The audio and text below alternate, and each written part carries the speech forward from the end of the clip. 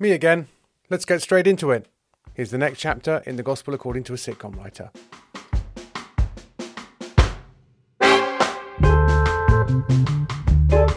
The truth about the Good Samaritan. Death and taxes are not the only certainties in this world.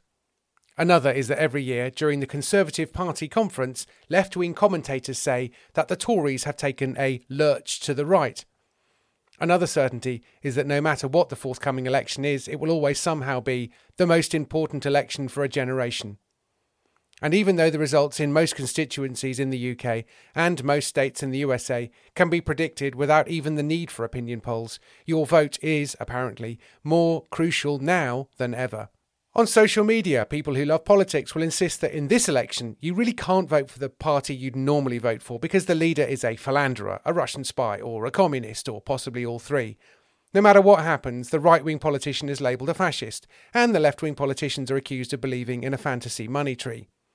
All the above is even more tiresome when it's run through Christian filters, and we're invited to consider who Jesus would vote for. Jesus, of course, doesn't vote for anyone. Nor does he ask anyone to vote for him. As Dr. S.M. Lockridge said in his memorable words about Jesus Christ being King of Kings and Lord of Lords, you can't impeach him and he's not going to resign. Read the Gospels and you'll find that attempts to draw Jesus into talking politics simply don't work. He never takes the bait. Like a judo black belt, he always turns the weight of the attacker against them. None of this stops us from using our favourite verses from the Bible as weapons in political fights.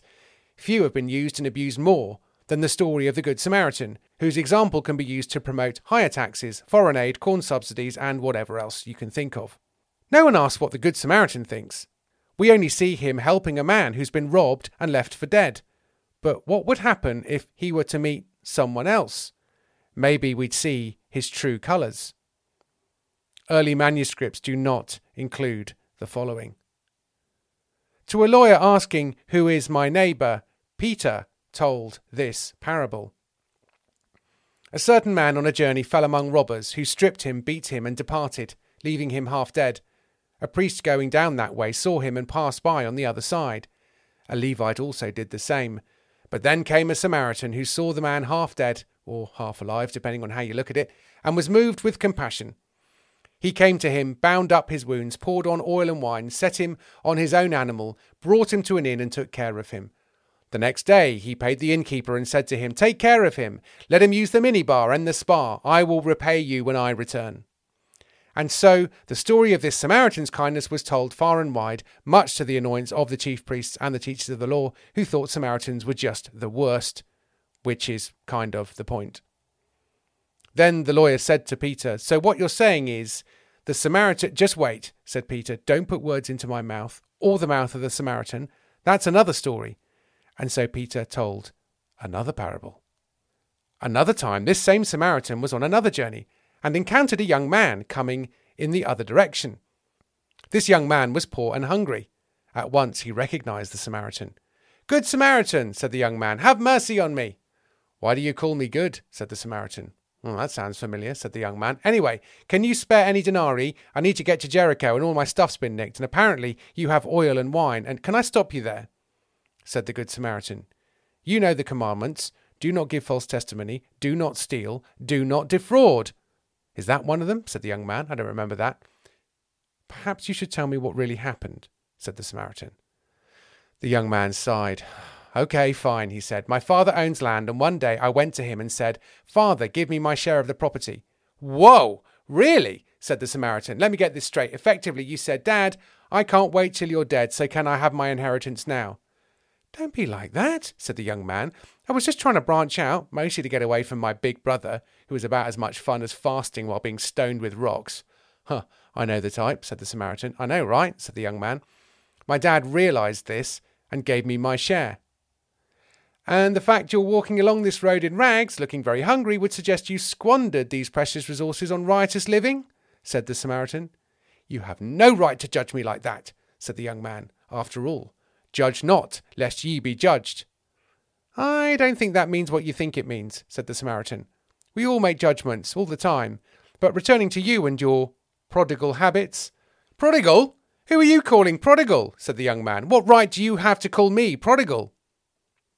You don't know what prodigal means, do you? Said the Samaritan. No, I don't. What does it mean? Wasteful, extravagant, said the Samaritan. Oh, right, said the young man. Profligate, wanton. Fine, said the young man. Reckless. Oh, right, okay. Look, I may have thrown a few parties in foreign lands, said the young man, seeking to justify himself. But that's my decision. I'm just being authentic to myself. That's a shame. That's what I've always been taught to be.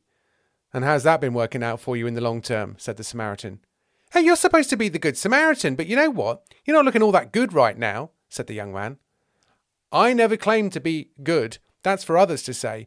All I did was help a guy who'd been beaten up. I did what anyone would have done, except people who misinterpret laws so they can walk past someone who's dying. I'm dying, said the young man. No, you're not, said the Samaritan. You're hungry because you're foolish. No, you are, said the young man. Nice comeback, said the Samaritan. For it is written, it is a fool's pleasure to do wickedness, but wisdom is a man of understanding's pleasure. Where does it say that? Said the young man. It is the wisdom of King Solomon himself, granted wisdom by God, said the Samaritan. It is one of his many proverbs. Wait, you're a Samaritan. You don't consider proverbs to be part of Holy Scripture, said the young man, turning to some passers-by. Boom! Owned! Watch as young man destroys Samaritan. But you do consider proverbs to be Holy Scripture, said the Samaritan. So why do you ignore these words and then grumble when they turn out to be true? Ugh, now you sound like my dad, said the young man. I thought it was your brother who was the problem, said the Samaritan. Look, shut up, said the young man. Are you going to give me some money or not? I can do better than that, said the Samaritan. Go to Samaria where a friend of mine is looking to hire a young man. A job? Some bleeding heart liberal you turned out to be, said the young man. Mind you, if it pays well and is indoors with 5 weeks paid holiday, I'll look at it, especially if I could work from home a few days a week. Although if there's a subsidised canteen, maybe I'll come in. Plus, offices are fun for flirting and it comes with accommodation, which is authentically rustic. And the job is very much part of the free-range and organic economy, said the Samaritan. Oh, so I'd be looking after animals and sleeping in a barn? Yep, you'd be looking after pigs. Pigs? Said the young man. They're unclean. You know, I don't think the pigs will be all that wild about you either. Despite having cloven hooves and being classified unclean and liking mud, they're actually very clean animals and intelligent, said the Samaritan. I think it'll do you good.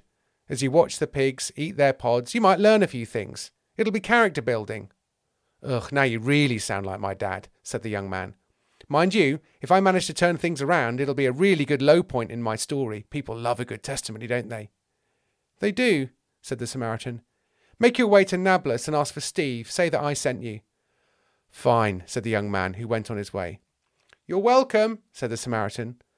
I didn't say thank you, said the young man.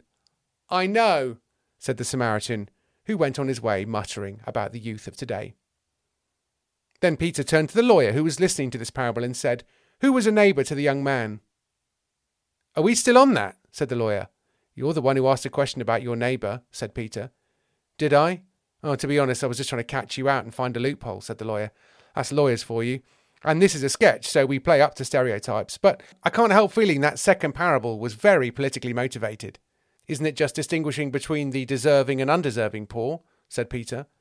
I'm not sure that's a helpful distinction, said the lawyer. We're all sinners. Don't the scriptures repeatedly say, The Lord is gracious, merciful, slow to anger, and of great loving kindness? Yeah, they do, said Peter, scratching his head. And yet the Proverbs repeatedly commend the virtue of hard work and faithfulness. True, said the lawyer. It's almost like we need the full counsel of Scripture in our lives, rather than grabbing verses to justify our predetermined, emotionally charged political opinions. I don't think that's going to catch on, said Peter. Anyway, this has been fun.